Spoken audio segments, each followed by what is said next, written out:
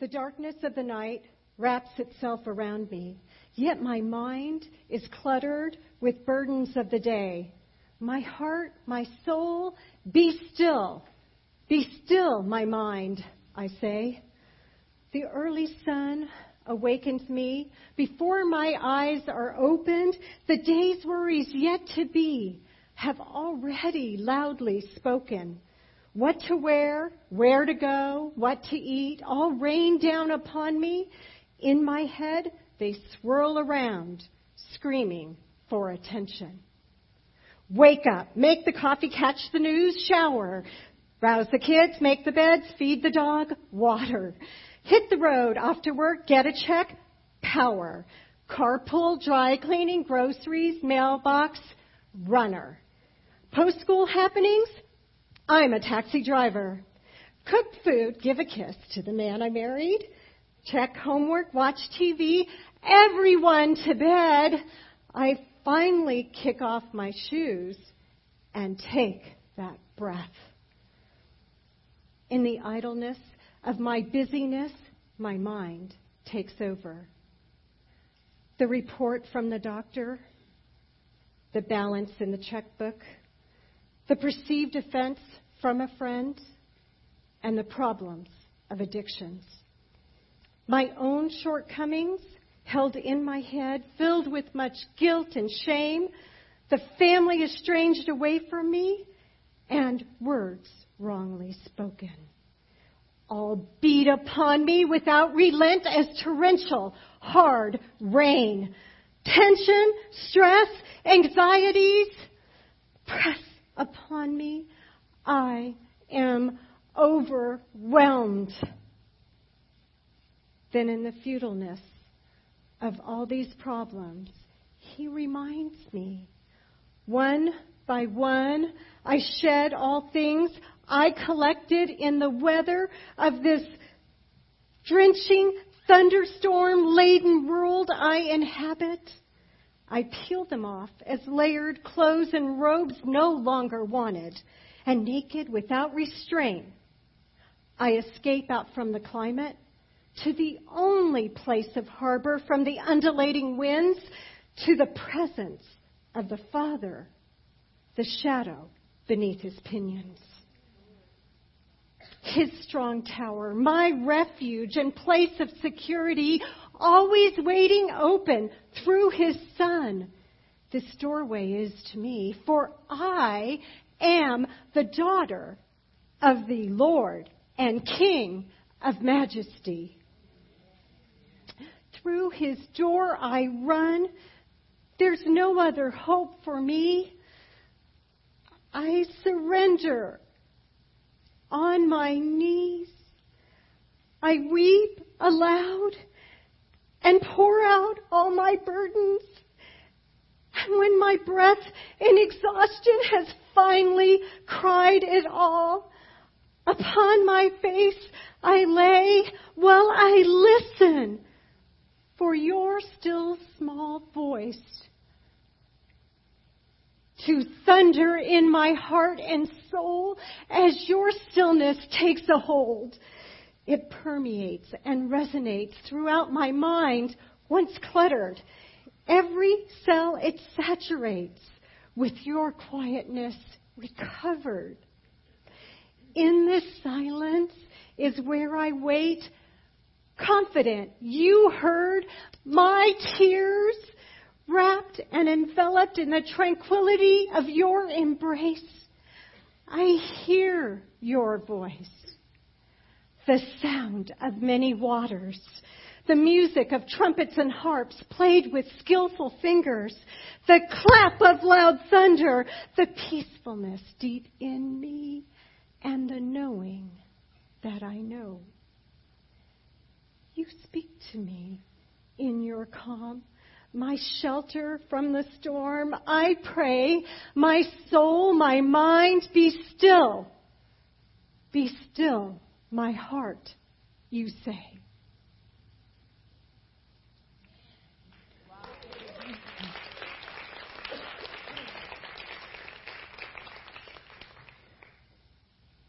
We're going to continue on. If you missed last night, you missed an incredible time with Dr. Gayla Holly.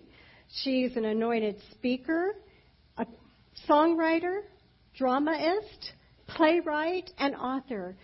She has all kinds of honors, and the one that I admire her the most for is Moms Against Hunger. The Lord gave her a ministry that started teeny tiny and has grown into a ministry that impacts children and mothers across our planet. So what she's speaking to us today about she's been there. She has walked that walk. And ladies, we are in the anointing of what has already been done in her. And I pray that every one of us would be touched personally in what God has called us in each of our lives to do. And so it is my pleasure to introduce Dr. Gayla Holly.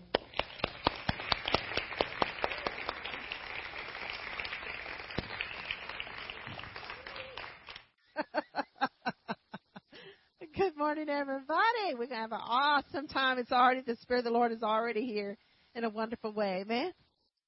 Well, I promised last night I wanted to show you just a couple of my children, nations. And so if you're going to, can you help me? Let's just jump straight. This is Pakistan. I'll show you two nations. And this is a very special place. These children are orphans who have been bought, and they are now slaves. They build bricks by hand in a brickyard for life. They're slaves. That's not just an idle term. That is the reality of their lives. When I first started feeding these kids, we were sitting on just dirt, just the dirt next to the bricks. And so we made a decision. Let's buy some rugs. Some big rugs, long rugs. Go ahead and flip the next one. So that we can set all the kids on the rug, and they would have a sense of love, a sense of order, a sense of I'm cared for, even if it's in a brickyard. And while the children are eating, we're preaching the gospel to them. We're sharing the love of Jesus with them. Many of these children, most of them, are orphaned Christian children. Their parents have been killed. These children now are owned by slaves, owned as slaves. And so we bought these rugs, and which represent a prayer rug in that culture. And it's a form of a protection for us, so that if the owners should come in, I hope you're following everything I'm telling you, they would see the rug and discount what we're doing. Otherwise, I put the directors' lives in complete danger. So the Lord has given us a great way to reach these children and with the love of Jesus. And the way I personally communicate with them is I make videos and they're posted to Facebook. And I speak slowly and I talk to the children. In Pakistan, that video is captured. Thank God for Facebook. That video is captured on a cell phone. He has an iPhone that we've made all this happen. He shows it to the children, and he interprets what I'm saying straight to their little ears. So while they're eating Moms Against Hunger food, I'm talking to those babies. And I'm telling them that I love them and you love them. And I'm sorry they're in pain. And they're not by themselves, that Jesus is with them. And that he will hold them at night when they're trying to sleep. He will not let them be by themselves. That's how I get to talk to these babies. And you, my partners, are getting to be a part of that too. I could go on for hours telling you the stories, but I better hurry. We found some little pink cups with polka dots on them. This picture here, this is India. And we don't have any forks and spoons for them. They don't eat with forks and spoons. They eat with their hands. They're sitting on a tarp. That's better than the dirt, which you will see there are some children sitting in the dirt. This is a refugee camp. There are refugees from the Middle East all over that part of the world, too. And so they have little tarps. And this is a wagon that we prepare the food in these big giant pots, and we take it to these areas. Go ahead. Oops, it's sideways. It's a baby girl. She doesn't own a pair of shoes at all. She's never had shoes. These are the lowest of people. They are total rejects, totally without society at all. And this is the ones we're touching their lives. Isn't he a doll? Isn't he darling? Wouldn't you love to just hold him? This is one of the workers. He made himself a hat. He has a hat. He made this little sign that says Moms Against Hunger. I have got to figure out a way to get him a proper hat to him. So we're researching that now, how to make sure it can actually get there. Go ahead. This is how they live. This is reality. They live in the garbage. We line them up outside their little hovels. They sit in the dirt, and we feed these babies. I don't know why that child is bald right there. I haven't found out yet why he is, but I will find out. But you can't imagine how happy they are to have a hot, real meal.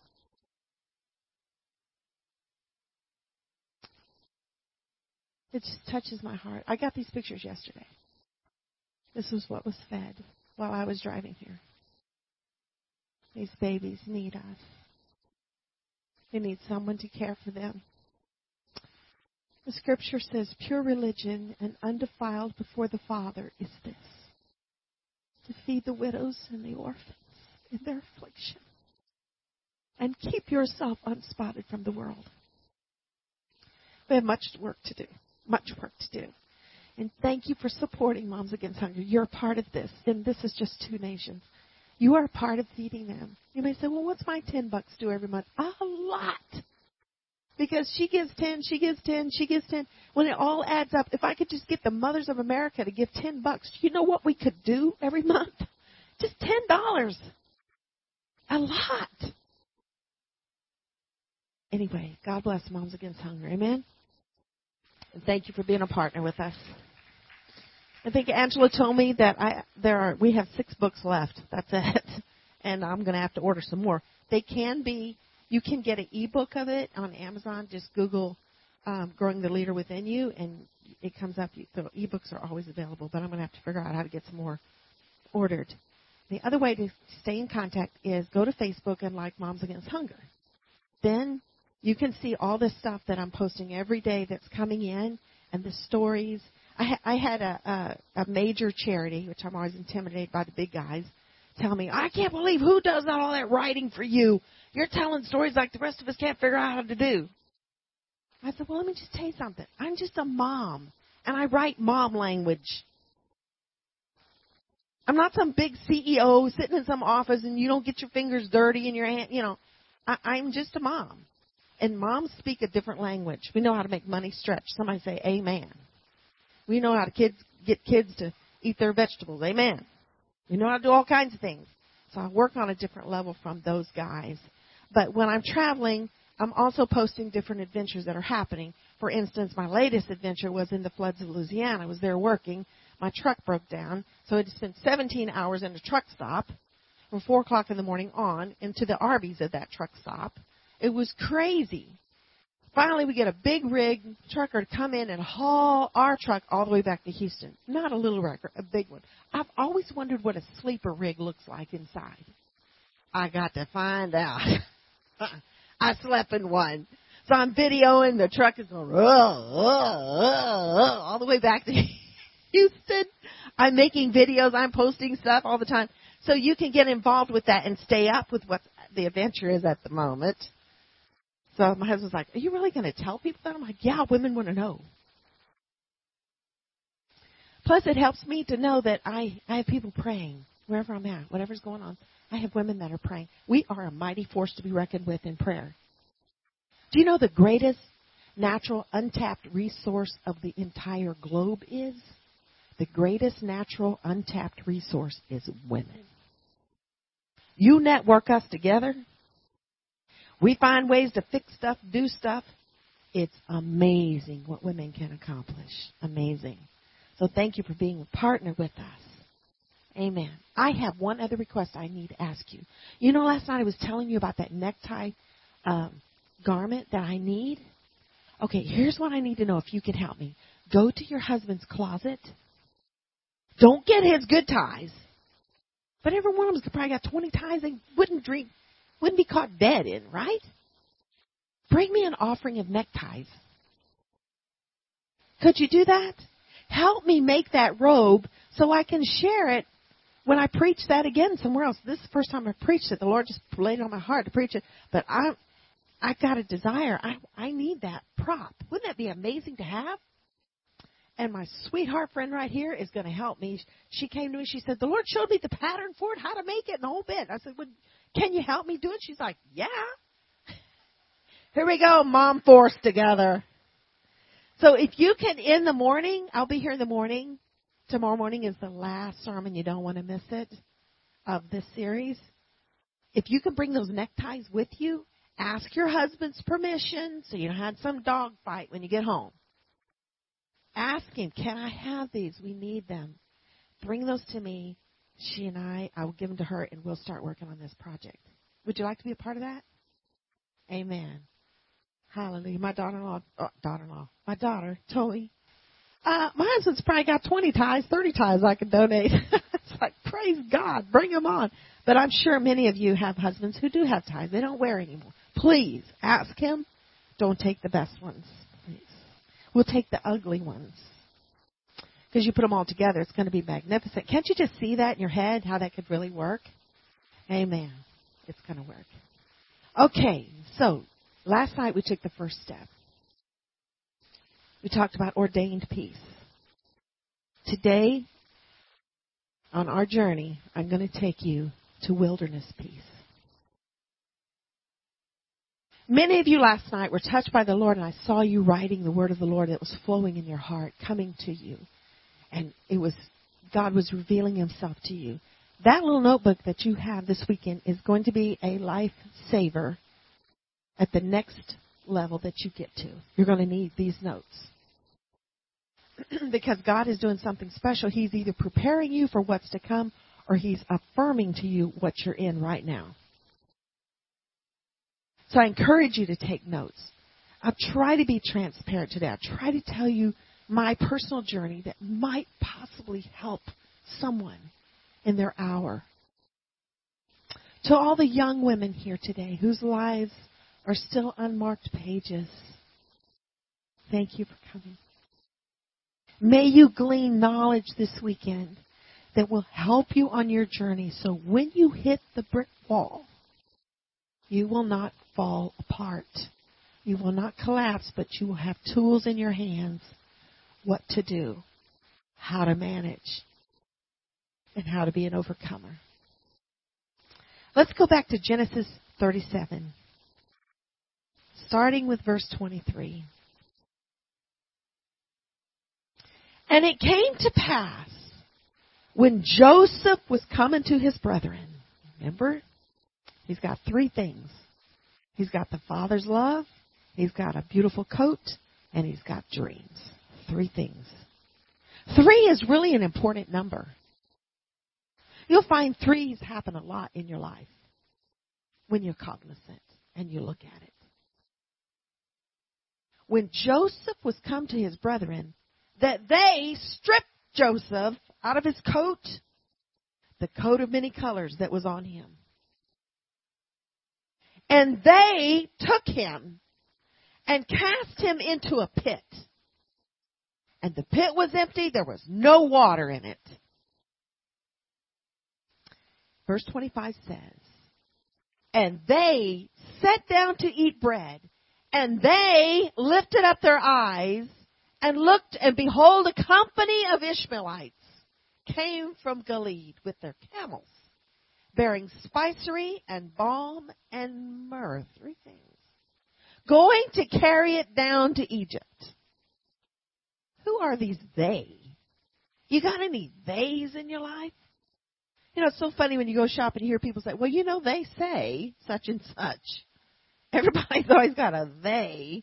We don't know who they are, but the government is connotated as the they. The medical field is the they. The banker can be the they. Who's the they to Joseph? They breaks down into individual peoples, individual problems. It's easy for us to go to the mountain and just say, well, they failed me. They left me. They rejected me. But you know you've started really sifting through it when the they becomes personal and becomes people, problems, circumstances. Because they always breaks down into a deeper level. And then the real fight starts. It's no longer they left me. It's he left me. Now we got to deal. It's easy to just discount a they. It's not so easy to discount a he, an individual, a person. Now we have to face facts. In Joseph's life, the they broke down into Reuben, Simeon and Levi, and that's very important, and Judah. Now, Reuben was part of throwing him in the pit. But Reuben secretly said, well, let's just let him chill down there. It's dry. He's not going to drown. In a little while, I'll come back and get him out and send him home. We'll just scare him good. But I got to go run some business first. So Reuben was part of throwing him in and then left. The drama unfolds into Simeon and Levi, who hated him. So the oldest brother was part of throwing him in and leaving.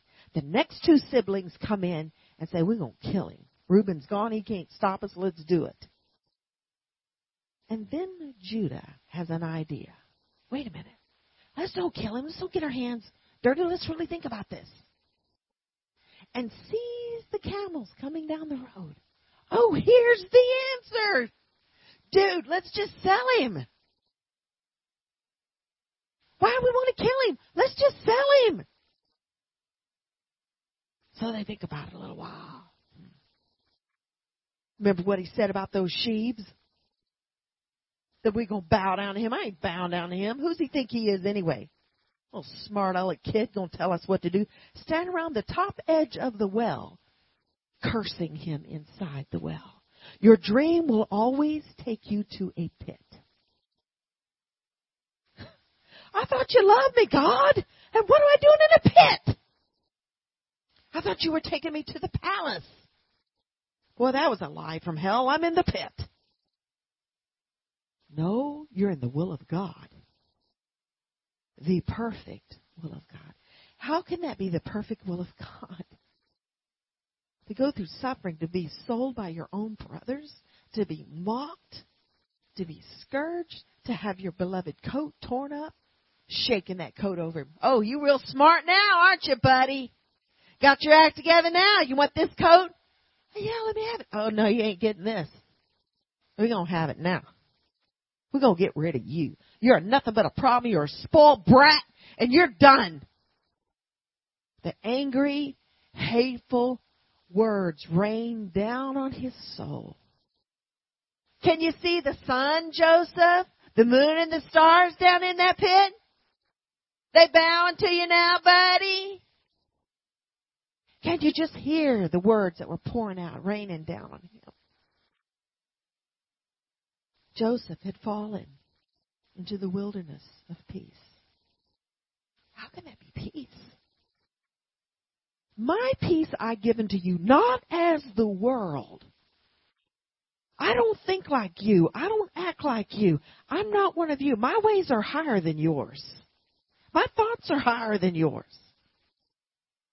So I continually grapple with, how can this be God? How can he cause failure to happen? I'm working so hard. I'm doing everything I can to make it work. And it's failing. I'm failing. I hate to be a failure. I'm not a failure. I'm a success. I'm the head. I'm not the tail. The enemy says, lies. Lies. You didn't hear from God. That wasn't God. That was a fantasy. There wasn't no vision from God. That was a fantasy from hell. And our minds are tormented. We go into the deepest, darkest places of our life, unequipped to handle it, unprepared for what's about to take place. Joseph in the pit regretted telling his brothers the dreams. They're mocking me now. And all of a sudden, 3 shocking events happened back to back in his life. 3. The first one is, after the wonderful camel ride with the slave owners, which he probably had a collar around his neck, he probably had to walk behind the camel, he lost all of his favorite son status. He lost even the ability to ask for water. He became a slave instantly. He is sold to a man named Potiphar. And he's tormented by his dreams. I'm so mocked. I'm so made fun of. He hears his brother's voices ringing in his ears. You're a joke. You're a loser. I wish I'd never married you. I wish I'd never had you as a daughter, as a son. I wish you'd never been born. The words rained down on us in the pit. But God, in His infinite, amazing, huge mind, allows us to go into a pit to grapple with who we are. You see, the dream God's given you is bigger than you. It's bigger than you. You have to grow into the dream. Grow into the knowledge. Grow into. Many people come and pray, oh God, you gave me this, but nothing's happening. I just have sorrow and pain and trouble all the time. Yeah, and when he got to Potiphar, he actually was in the school of education. Every hard thing you've been through was to teach you something, to bring you skill in something, to give you experience in a different level. What really does make you weep? Where is the seed of your compassion for other people? What makes you sorrowful? How do I get across the lesson of the wilderness without going to Potiphar's house? Joseph was forced to learn a language he didn't choose. He had to know the language. He was forced to learn customs he knew nothing about. He had to have a personal integration into Egyptian society, culture, ethnic differences, food and protocols. He had to learn all of that. You too must learn all of the protocols that have to do with your future. You will not learn them in your daddy's house. You have to go to the pit.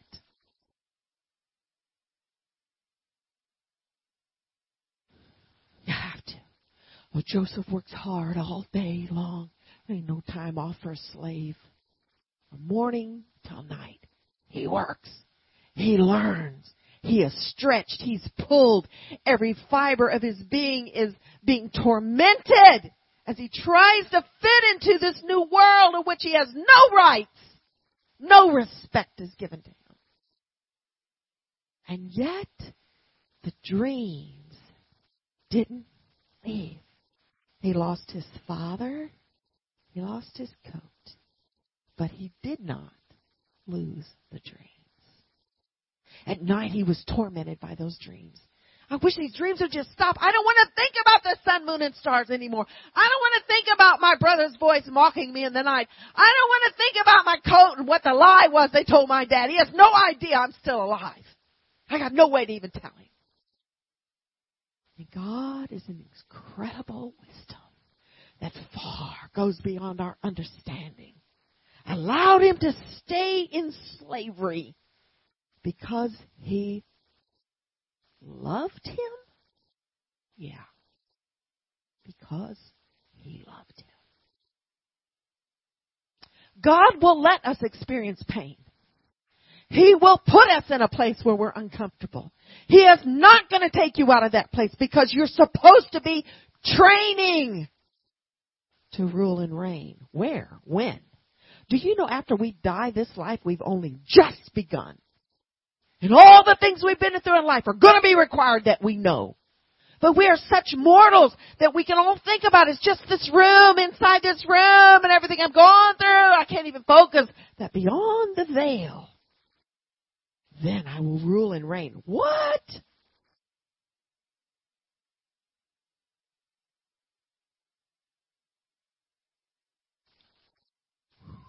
I know people whose lives have been cut short. On this side of the veil, we say, oh, how tragic. On God's side, he's like, oh, no, they were ready. Now they're going to live. I can't comprehend that. I'm immortal. But then the story isn't about me at all. It's not about our dramas at all. It's about the King of Glory who's creating and preparing a bride to marry someday on the other side of time. Not this side. Once Joseph had understood and accepted and had a part in the Egyptian world and he had a real handle on it, then God causes the woman to graduate him. You ever been graduated from one hell to another? I have. You just thought things were bad. You go to a whole new low. And the second thing happens. Abruptly, he's thrown into prison. Now, God, how can that be you? Poor thing. He's lost everything, and now he lost the low status that he had as a treasured slave, and now he's a prisoner. This is a mockery. No, it's God. The dream was bigger than Joseph. The vision God had was bigger than anything he could have even fathomed. And what God wants to do in you is bigger than your own mind can retain. It's bigger than your dream. You don't even comprehend what God's really trying to do. And we constantly get in God's way. Oh, God, please stop the fight. Please, Lord, I need you. He don't stop it. He lets the pressure intensify. Oh, you're having a hard time? Here, let's just push a little harder. But God, I'm going to break. God, I can't take no more. All the while releasing our human ambition, our human knowledge and opinions, and learning to be more and more yielded. It's a process, my friend. He abruptly goes to prison because he now had to learn leadership skills in the political system. Everything Joseph ever went through, he was going to need in the future. Everything you have ever been through and are going through, you need as a skill for where God's going to take you. You have to have it. You got to go through the pit. You got to go through Potiphar's house, and now you got to go to prison. I know it doesn't make sense to us mentally. It doesn't even comprehend. How could that be God? But how else was Joseph going to learn politics and power? How was he going to know how it felt to be in the bottom of a prison, starving to death, unless he went there himself? How is he going to know the importance of a morsel of food? At least in Potiphar's house, the guy was wealthy and he could eat whenever nobody was looking. Now, he's totally dependent on someone else to give him food. Why on earth would he go through that? Because he was going to be in charge of feeding a nation and a whole world. He had to know how it felt to be starving to death. He had to know. You got to know. We're so busy focusing on trying to claw our way out of the pit. We're not learning the lessons. Hurry up and learn the lessons. It's important. You're distracted by trying to release yourself out of it instead of learning. And the more we try to get out of it, the longer the lesson takes. I can't get out of this mess. Number 2, he goes to prison. He learns hunger. He learns torture. He learns physical pain. And down in his heart, he said, I wish my brothers were here. They threw me in this mess. This is their problem. He talked many a conversation to Simeon and Levi and Reuben. Many a conversation inside that dark spell. Reuben, if you were here right now, if I could just talk to you, Simeon, look what you did to my life. You ruined my life. Everything was gone except the dreams. They continued to torment him, continued to hurt him, continued to mock him. I must be crazy. I must be crazy. Why did I dream that I ruined my own life? Why did I open my mouth and tell him anything? So much regret. I'm grieving still a loss of my life. And grief is a part of the process in the wilderness of peace. Grief and loss, you must understand. If you don't understand it, it can collapse you. You can lose your faith. You can lose your trust in Almighty God. You can lose it. If you lose that, you lose the dream. And the third thing that happened to Joseph in the wilderness of peace, he met two men from the palace. He had to learn all about the office of Pharaoh, who Pharaoh was. Why do I need to know about Pharaoh? I'm crazy. Why do I need to know about him? Who cares? Except one incredible thing happened.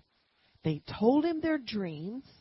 Two men told him their dreams, and he instantly had the understanding. Oh, wait. The very first glimmer of light appears in the wilderness that says, I know how to interpret dreams. I have the gift here in prison. I can tell them what that means.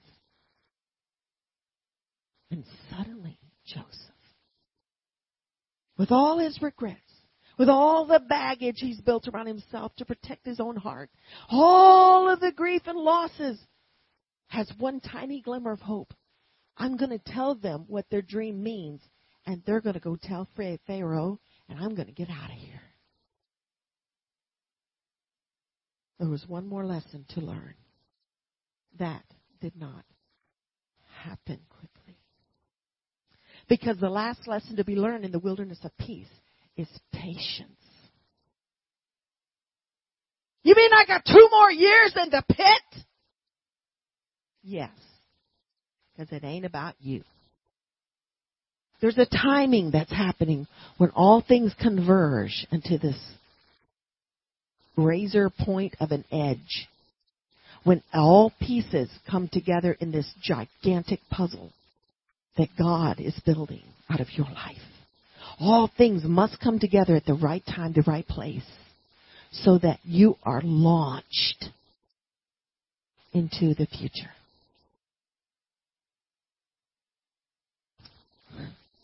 How is it I can interpret other people's dreams and I can't interpret my own?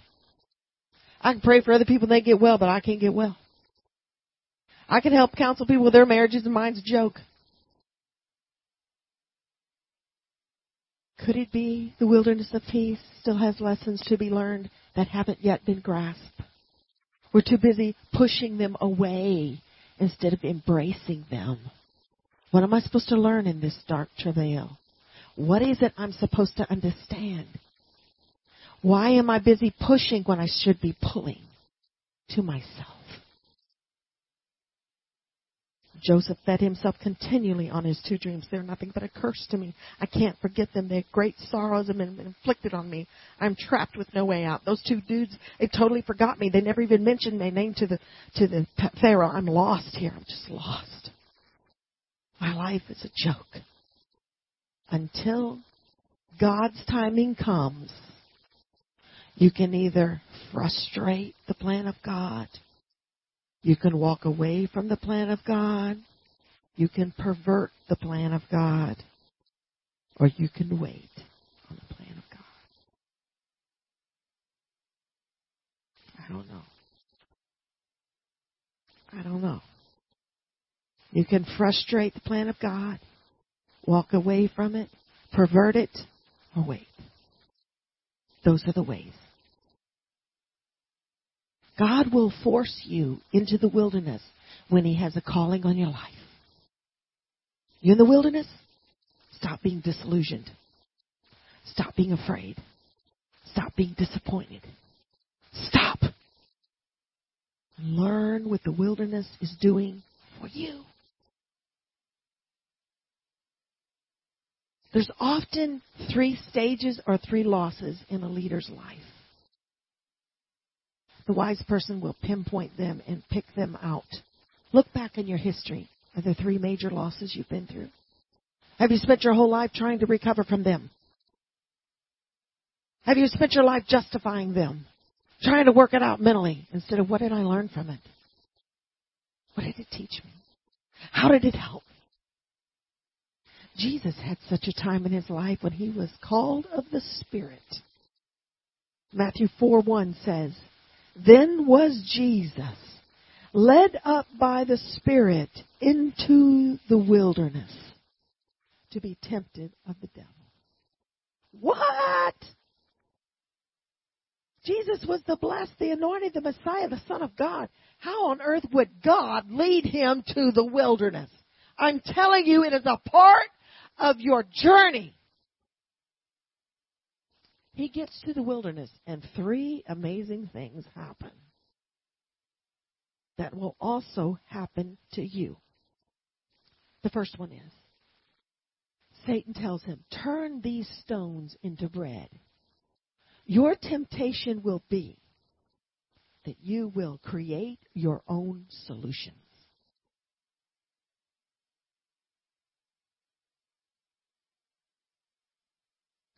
As one who's walked through the wilderness, the very first test you're going to have is you're going to be tempted to create your own solution. Well, I just walk away from this man. I just leave this marriage. I'll just get a divorce. Go right ahead and walk yourself right out of the plan of God. It's hard. He's mean. You don't know what I'm dealing with. No, but God's there. You're in the wilderness. Yes. That's the first lesson. And Jesus answered him back with not His own words. He just used this word. It is written. In the wilderness, you will learn your words don't matter. It's like hitting a brass ceiling. You move from talking to mourning. No point in saying anything else about it. No point. You been there? The second thing that happened, Satan told Jesus, throw yourself down from the temple pinnacle because the angels are going to catch you. We are tempted to force God to do something our way. We're going to make God do it our way. I'm going to speak it into existence. I'm going to tell God this is the way we're going to do it. Really? Be careful, that's a temptation. You're not going to make God do anything. We are nothing but mere human mud pies that breathe. That's the second one. The third thing that happens is Satan said, all this I will give to you if you worship me. I'm going to give you wealth. I'm going to make you famous. I'm going to give you success. I'm going to make everybody love you. All lies. We are tempted to turn from the living God into the worship of things, places, people, materialistic goods, and human glories. We are tempted to do such a thing. Many a minister has fallen into that trap. 3 major things. 3 terrible fights. 3 hard things. You study those 3 temptations. At one point, Satan uses the word and says, it is written. He uses it back to him. If we don't know what this word says, we can be led astray. We need to know for ourselves. In the wilderness is where you get to know this book. This is where you know the book. When you go to bed at night and you open your Bible and lay it on your chest and you weep tears that fall out of the sides of your face and wet your pillow, and you say, God, I got nobody but you. Nobody but you. I can't even breathe if you don't help me. I can't bear it if you don't help me. And that word jumps off the page and becomes alive to you. Then you go from level 1 to level 2, which is relationship. In the level of peace, you will discover it is the wilderness where your relationship with God is deepened. And that's not a wonderful church service, and we need them so badly. That's in the nightmare of your own life. That's where you find Him. Wilderness peace means grabbing onto God with all your heart, all your mind, your soul, and your strength. For it is the time of great pressure, great sorrow, and the deep ravines of trouble. It's when you learn to write what God says to you because you can't get through the next 20 minutes. If He don't help me stand, I'm not going to make it. If He doesn't help me, I'm not going to survive this. It's where you learn. There are 3 levels, death, hell, and the grave. Jesus went to those 3 levels and conquered them already for you, but it does not mean that you may not go through death stuff. You may not suffer having to bury things, and you may not know the meaning of the grave yourself until you experience it in some form of your life. Till you bury a child, you may not know what it means. And then there's hell. We've all heard the same, oh, there's going to be hell to pay if you do that. Really? One time in the mountains of Romania, we were with one of the great apostles there in Romania, who went through horrible struggles and trials with communism, and yet he brought the power of the Holy Ghost to that part of the world. We knelt down in front of him, and he said words that scared me to death. He put his hands on our heads, and he said, may you have great faith in the face of Satan. I did not know then what that meant. I was a little scared, a little intimidated. I know now what that means. And I have reminded myself many times, no, Satan is facing us right now, but we have already been prayed for that we would have great faith when He came before us. You, my friend, have already been prayed for. Jesus already prayed for you. The secret is, in the wilderness, you don't remember that when you're hearing the screaming voices of intimidation and fear and scaring you to death and making you think all this stuff's going to happen. You reach a new level when you face it and say, bring it on. Go right ahead. Go right ahead. Take everything. Fine. Go ahead.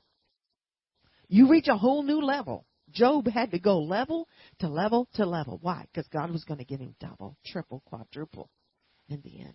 And his life was a lesson for us in 2016. How could he have even comprehended such a thing? Yet the pit was before him. Total loss was with him. Because we needed His words. How do you know what God is writing about you? How do you know what God's intending to use you for? You can't comprehend it. It's too big. And in the midst of the death, in the midst of the depths, when you cry out to God in the prison, when you cry out to God in slavery, when you cry out to God when you've been totally rejected, He steps near you. Being God's in the pit? Yeah, remember He went to death, hell, and the grave and took the keys away? So He knows all about those places. He's not intimidated by them. He's able to walk straight into that place. He's been there before, and He has the authority over it. So in the pit is where you deepen your Christian faith. I told the Lord one time in a pit, I said, God, I just can't walk forward anymore. I can't move. He said, then stand. When you can't walk forward, stand. And then from that place, I went to a place where I was too weak to stand. And I said, God, I can't stand anymore. And he said the most wonderful words. He said, then just lean on me. Just lean on me. I know this is a deep word, but in where we are in 2016, we are going to have to start eating meat so that we can survive what's about to happen. If we are in the end generation, do you know what can happen? Are you prepared? Will you be strong enough? Will your faith not give out? When you get where you can't walk, you have to stand. When you get where you can't stand, you're going to have to learn how to lean. You're going to have to learn how to lean. And one night, when I was in such a place and I had to lean, I'm laying in my bed and I'm leaning on him. And it was as if he was holding me in his arms like I was a child. That lasted all night long. Another time I was leaning. I felt the Lord come and sit on the edge of the bed. I felt the mattress go down. He sat and he put his arm around me and he stayed all night long. He said, you sleep, I'll watch. In the morning when I woke up, I felt him stand up and say, you think you can walk today? I said, yeah, because you were here all night. I think I can today. Don't look too far ahead. Don't try to figure out everything. If you're in the wilderness, don't go there. Just live and stay and lean in the position that you're in. Just stay right there. Stay close to Jesus. Lean on him. Let him carry you.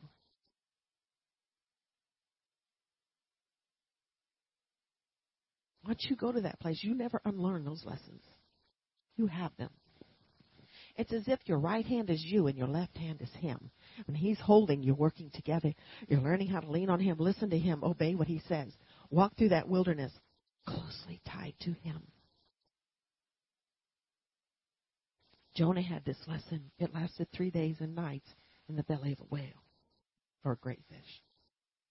Moses was hidden for 3 months, 3 nightmare months by his mother, who was scared to death her son was going to be killed every single day. For 3 months she hid him. What a nightmare. What a wilderness. I don't know if my son's going to survive. I don't know if I can handle this. I won't bear it if they kill my baby. If Pharaoh didn't get him, the crocodiles can get him. I don't know how I can bear this. This unknowing, this fearfulness. And yet it was God to put him in the river. Float him down the river to get to the right place at the right time. You are waiting on the right time. Don't give up. All things are going to converge at the right moment. There's a great master plan over your life. A great powerful thing going to happen over your life. Lazarus was dead for 3 days in the grave. Paul was blinded for 3 days trying to figure out who he was and who Jesus was. Genesis 39:21 says, but the Lord was with Joseph and showed him mercy and gave him favor in the sight of the keeper of the prison. The one thing I can tell you in the wilderness is he's with you. He's with you. You may not have people. You may have lost a house. You may have lost everything else. But you will never lose Jesus. Never lose Jesus. He said already, I will not leave you. I will not forsake you. Sometimes in the wilderness, you are completely stopped. You are completely still. Instead of begging God to turn the stones into bread, instead of begging God, please, just let me jump off this and you catch me and then, work it out somehow. Instead of doing all those manipulations and those negotiations with God, look around you at the mountains you're facing, at the torment that you're dealing with, and say, what am I supposed to be learning from this? You may not like what you write down. To be more humble. Oh, I don't like that word. To be more forgiving. I don't like that word. But write it down. It's important in the education of who you're going to be eternally. You can find a place of peace in the wilderness. The 3 men in the fiery furnace found a wilderness peace when they came to the place outside themselves that said, if we perish, we perish. That's a learned place of peace you don't get any other way than dying to yourself. If I perish, I perish. Daniel prayed 3 times a day, knowing his life would be at risk. And he prayed anyway, because he'd come out of who he was. I'm going to pray continually, because my relationship with him is greater than my fear of man. Queen Esther, in the Jewish crisis, was in a wilderness. She came to the very same place and said, if I perish, I perish. Your wilderness peace will come in the course of many words from the Holy Spirit. Many. I encourage you, the greatest thing you can do in the wilderness is write what the Father says to you. Write it down. Write it down. Write it down. You may have to go back to those words 50 times in that day, but if you have written down what he said to you, it will always give you strength.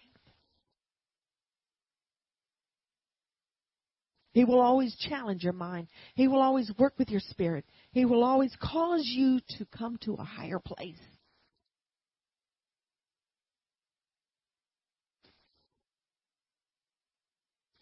If it hadn't been for the amazing relationship with God, I would not have survived the wilderness myself. Would not have. There were too many things against. The crisis was too intense. The battle was too long. There's too many things, people, places, stuff. Couldn't have survived. One such wilderness was the wilderness of my health. I learned so much through those wilderness times. I wouldn't trade them for anything now. Thank you, Jesus, that you put me in the wilderness. And Joseph reached a time in his journey, and I'm not going to go there just yet, but he reached a time where he, instead of looked forward into torment, he looked back into experience and said, thank you, God, I went to the pit. And your infinite love and your infinite mercy for me, you blow my mind, and you took me to the pit, Lord. You blew me out of the water. Remember, we are not our own. We have been bought with a price.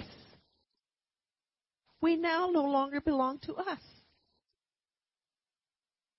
There's a great doctrine out today that says, I am. I am strong. I am great. I am wonderful. I am everything. Oh, no. I somehow have figured out in my personal life, I'm nothing. I have shown myself I'm weak.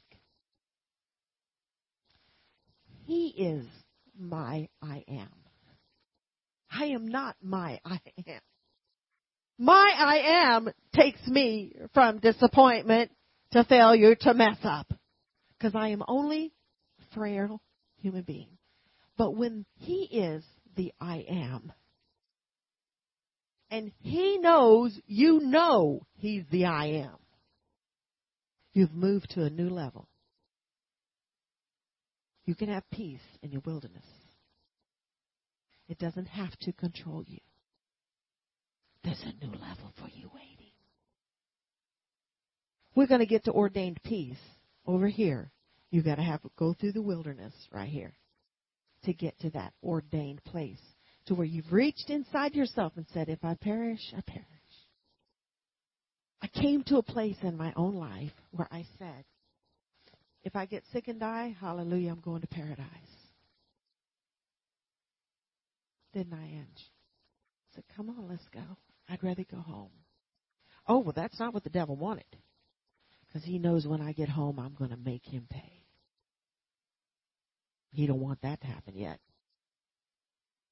I went from being afraid of cancer the first time, scared to death I was going to die as a pastor's wife. You're not supposed to be afraid of dying, but I was. And there was no one to talk to about it. This is the second time I would experience that same problem. I discovered that there was a calling on my life, a dream, a prayer I had prayed at 7 years old.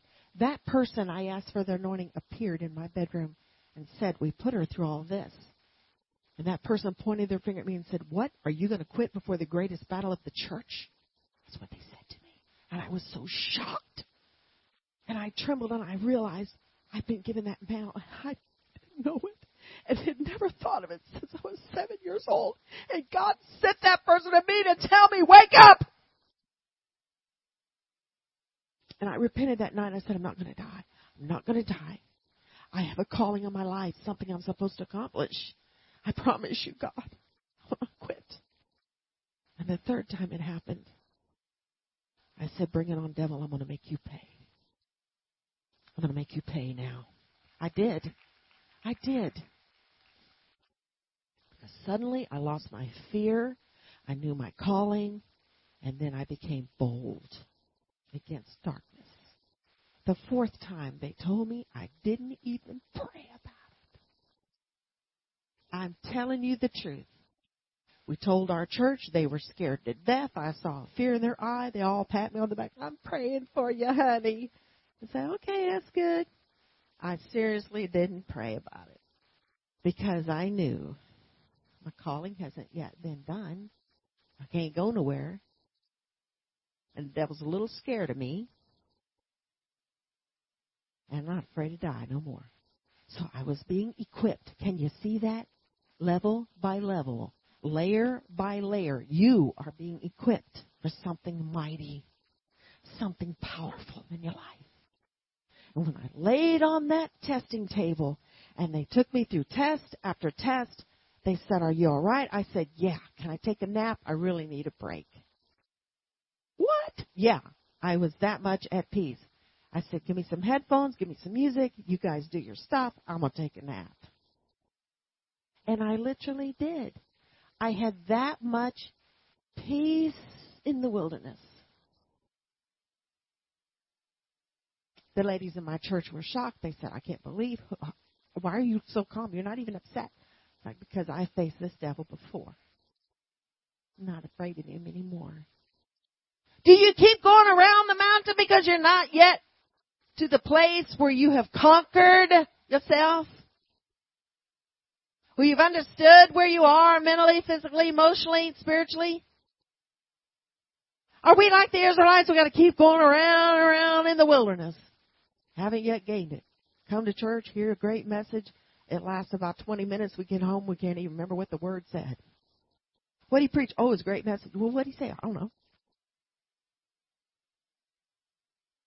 Seriously? God will get our complete attention in the wilderness. You won't forget those lessons.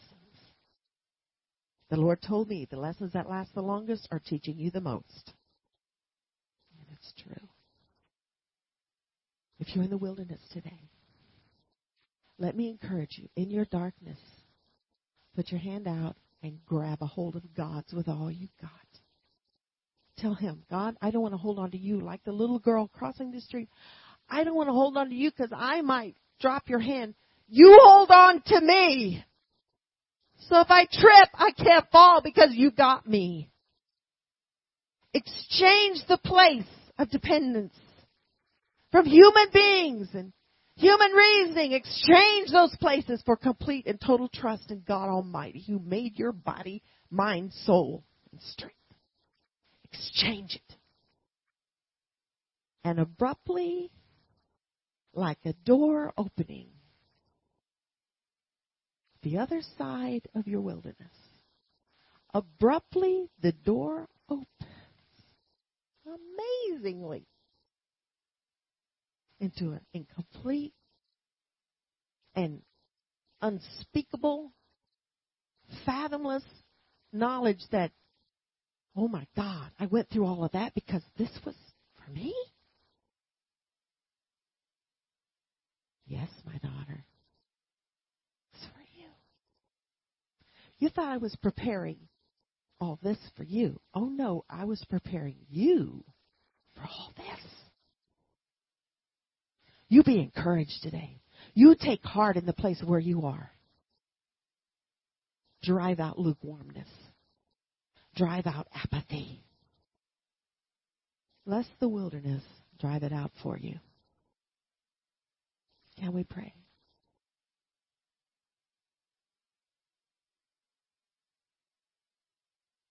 My Jesus,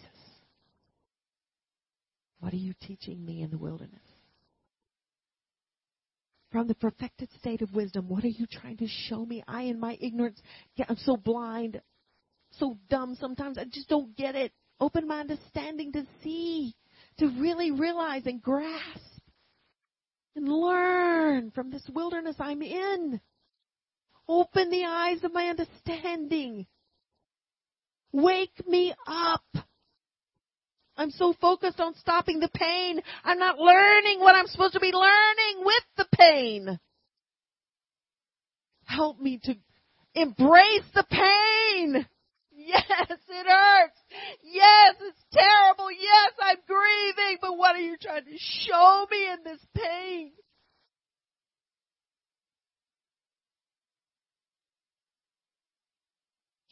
Alleviate my pressure mentally so I can focus on what you're trying to show me.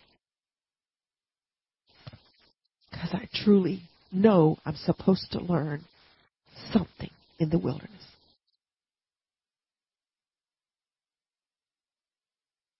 I want you to pick up your notebook. I want you to pick up your pen, and I want you to write down what the Father says to you right now. Write it down in your wilderness. He's in the wilderness with you. You're not in this place by yourself. He's in the wilderness with you. The temptations that you're grappling with, the fears you're trying to conquer, write it down.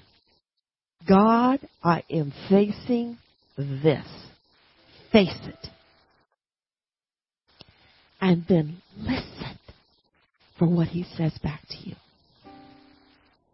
Shh. Be still.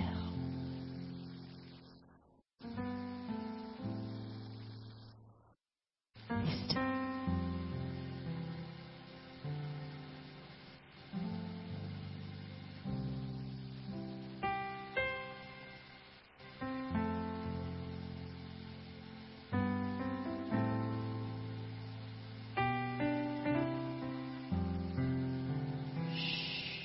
Right. Without distraction. It's about you and Him anyway.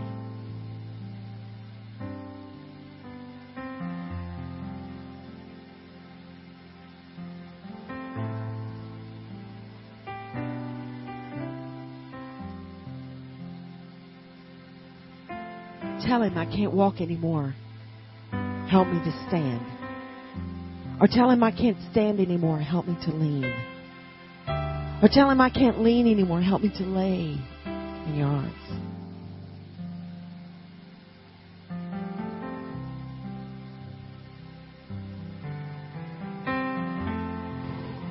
Yes, Jesus. Speak to your daughter, Lord. Help her, Jesus. She's weary and well-doing. Help her, Jesus, in the wilderness. Help her to have a manifested presence of you. Oh, so close.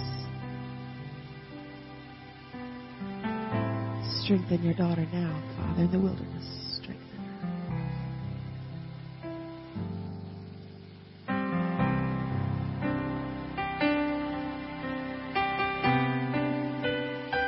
Can you just savor Him? Savor Him.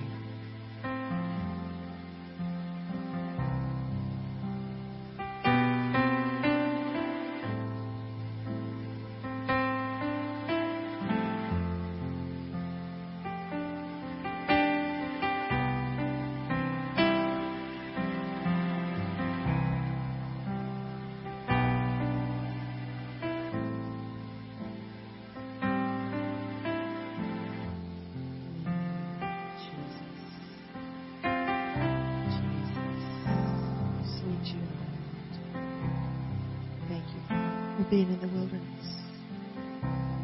Thank you for your peace, Lord. Thank you that you're not ending the battle, but you're ending me. I've come to the end of myself. It's not about me anymore. It's about you. I'm at the end of myself. If you need to die right now, go ahead and die. Go ahead and give it up. Give up yourself. Give up your pride. Give up who you are.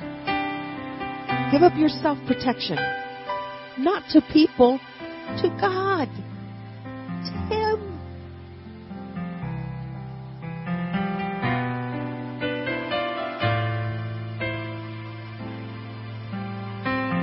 Come on, write what He's saying to you.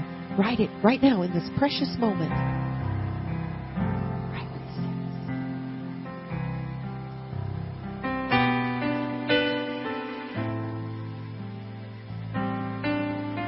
It's a certain peace that comes when we have released it all into the hands of the living God and can say with all of our heart, mind, soul, and strength, if I perish,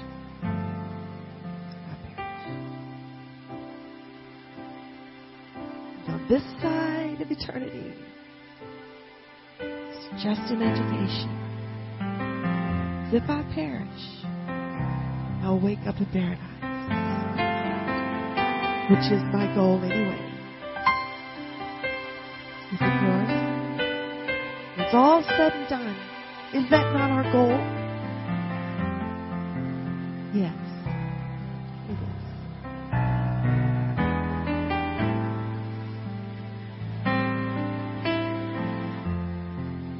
I love you, Lord. Can you say with me, I love you, Jesus? I love you, Jesus. Thank you for being with me in the wilderness. I realize there are times in the wilderness when you have to go be by yourself and scream it out, cry it out, bawl it out. You're going to have to find those times. I found that on a seashore one time in an ocean at midnight. Yes, there were people still out walking the beach, but I'm telling you, I lost it on that seashore. I cried out to God. With all my heart, I didn't care who heard. And a stranger walked up and said, "Are you upset?" I said, "Yeah, I'm having a battle. See ya." I put my feet in that water, and I said, "God, if I could walk out as far as I could go and I could swim away, I would go." And I felt the presence of the Almighty God hover over those waves. I felt it that day. I know He was there and He was watching me. He was testing me to see if I was going to give up or I was going to give in to Him. You may be in the final test of your whole experience. Are you going to give up or are you going to give in to Him? He's watching to see before the weight of blessing comes on you. Are you able to give up to Him? If I perish, I perish. I'm not going to give in to temptation. I'm giving in to Jesus. Stage 2 will end. Guaranteed. Stage 2 will end. I'll give you some more lunch.